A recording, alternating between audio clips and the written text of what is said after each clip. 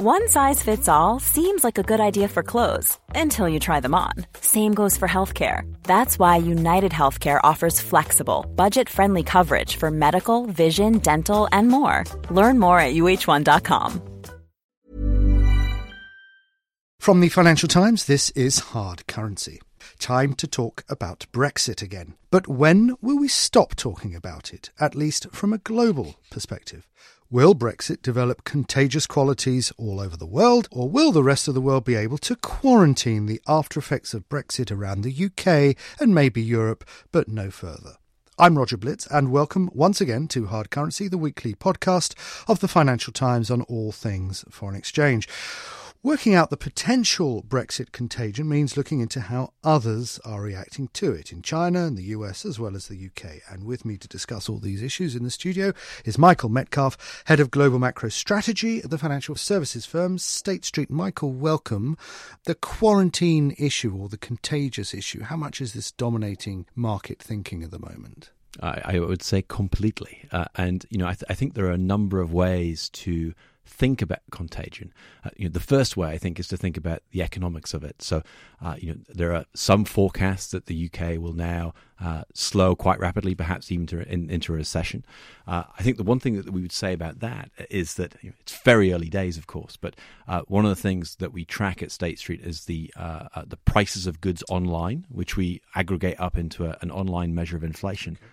And the one thing I can tell you about that is that following the Lehman shock, which was different, but a shock to confidence, online prices in the States fell 1% in just 10 days. Now, the interesting thing for the UK is that we've got 10 days of data now for the UK, and actually we're up 17 basis points, which doesn't sound like a lot, but it's a lot better than a fall of 1%. So, there's a first reading perhaps that the UK isn't as slowing, at least immediately, as people fear. So give us some other data readings from post-Brexit. What else have you discovered? Well, so the other thing now the one thing that has changed is that forecasters have very dramatically revised down their view of UK growth already, and what does that mean for the global economy? And I think there's an interesting kind of counterpoint to some of the doomsayers, if you like, about the impact on the global economy, which is that if you add Brazil and Russia together, they add up to around 4% of global GDP, which is roughly the same as the UK. It's actually a little bit higher, and of course both of those economies contracted over 4% last year, yes. And the global recovery continued, and so the global recovery can still continue even if the UK economy weakens even as much as people expect. The global economy has form in looking at shocks and their contagious effects. That's your point. I mean, so therefore it shouldn't have the same worry, if you like, about Brexit.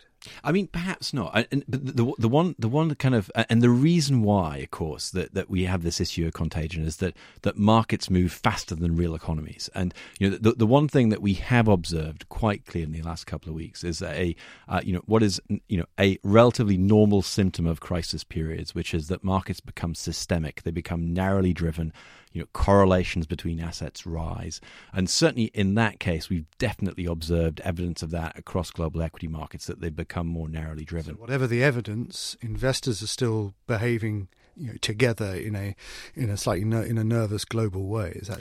Absolutely. So prices are moving together. The other kind of angle to it, though, and the kind of the important follow-up from that is actually how investors react, because in crisis periods, markets tend to be quite illiquid, and prices can move quite a long way without a lot of flow behind them. And so, one of the kind of the curious things for us to observe is how have investors reacted to this shock? And so far we have just over a week's worth of indicators to show us how they've reacted. And the interesting thing actually is that it's by no means blanket risk aversion. If anything, I'd almost say that there's elements of optimism there. For instance, demand for emerging market debt has gone up. And demand for other risky assets, risky currencies in some places has gone up. So while there's a lot of focus on sterling's crash and the knock-on implications, and the weakness in the European banks in particular, where prices have really dislocated, investor confidence actually looks okay. Looking at it another way is to ask whether Brexit benefits anybody globally. Do you hold thoughts on whether, for example, emerging markets might actually find this a benign monetary accommodative period in which risk assets can come back into play?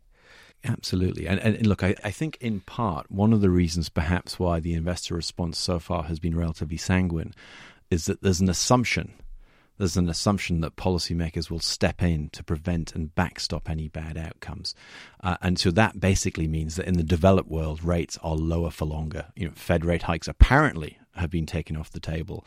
We're looking for cuts in the UK. We're going to look for policy responses from the ECB, I have no doubt, and certainly from the Bank of Japan as well. So, the idea that rates are lower for longer in the developed world just makes emerging market yields all the more attractive. And going back to that original point about global growth, if global growth just slows a little bit because of Brexit, then actually emerging markets are actually in a reasonably good position from this. So what does this mean about looking at the currency channel to detect the after effects of Brexit globally?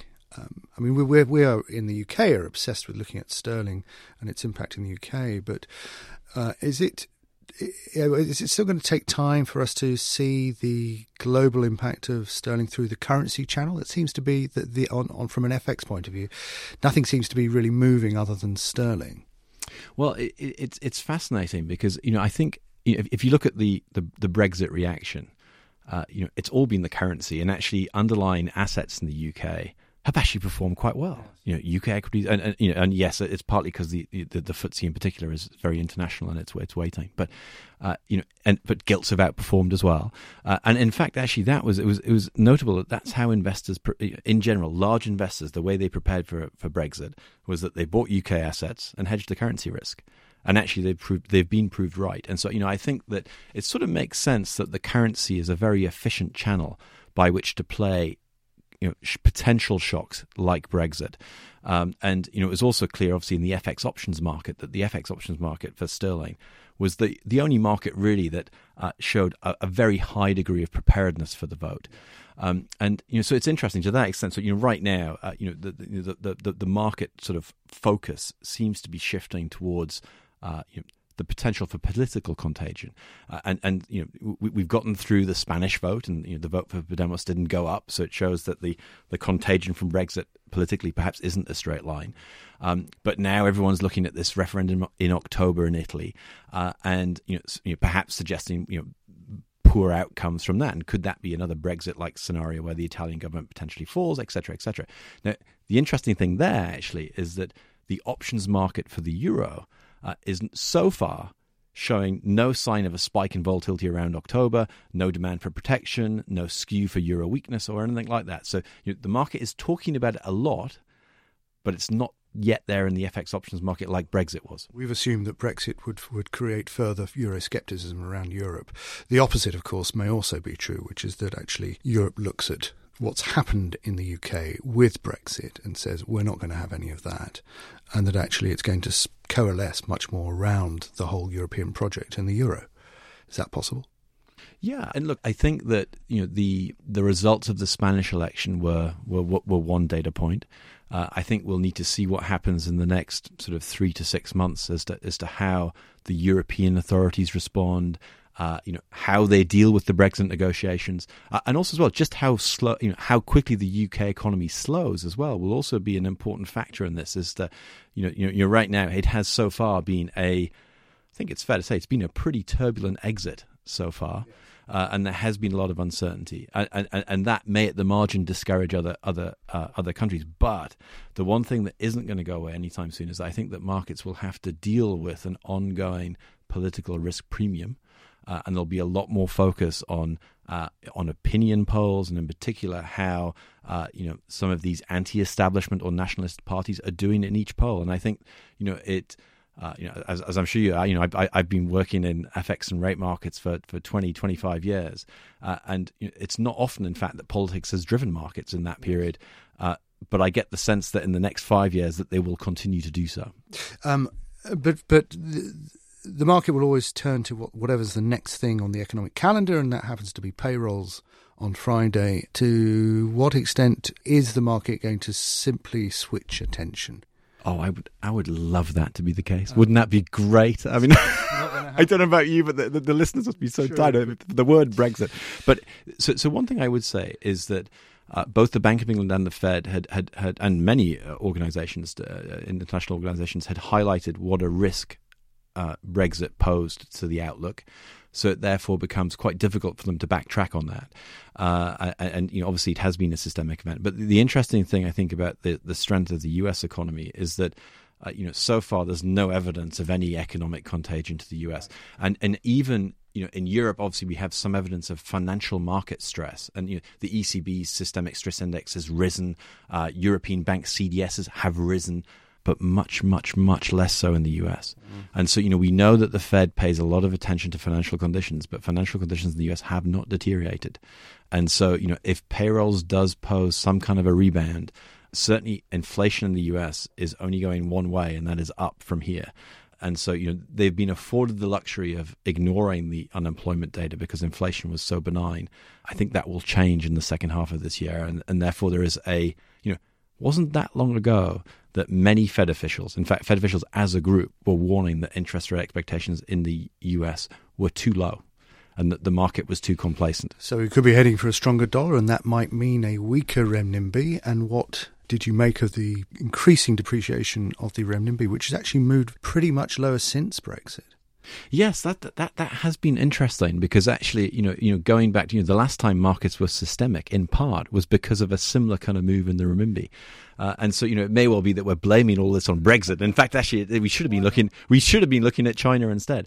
I think what I would say about China is that with these online prices that we collect, actually, we don't just generate inflation estimates. We also generate a very large, think of it as a supersized Big Mac index, where we compare the prices of many, many goods, not just a Big Mac. And we actually find that fair value for the renminbi is actually still above 7. And so, what China is doing is that they're removing what is a competitive disadvantage for them, really. And so, I don't think it'll get to 7 straight away, of course. But I think that, we can expect ongoing depreciation from the Chinese renminbi, going forward.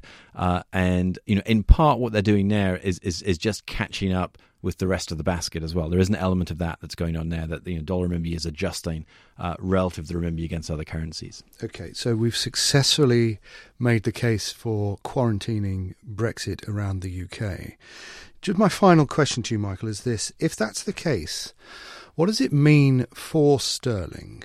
If the rest of the world is not as worried as perhaps we thought it was about Brexit, does it actually help the case for suggesting, well, therefore the risk to the UK and the risk to sterling is not as great, and therefore we won't see as much of a depreciation in the pound? Or actually is the whole issue about quarantining means that you are on your own, it is your own self-induced mess, therefore you must suffer the consequences? What do you think is going to happen to sterling if we see the rest of the world allowing the UK to get on with it and not feeling the after effects?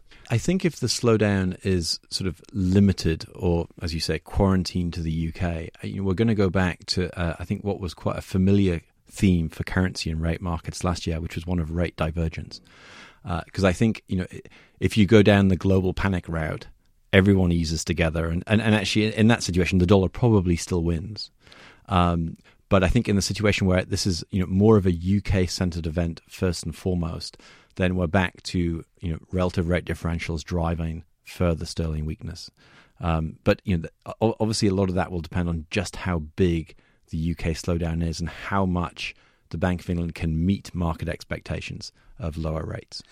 My thanks to Michael Metcalf of State Street. To keep up to date with all the FX news on the FT, have a look at ft.com/markets. We will be back for the next instalment of Hard Currency, when we'll be discussing central bank reaction to Brexit, not least from the Bank of England. Join us again next week. Goodbye.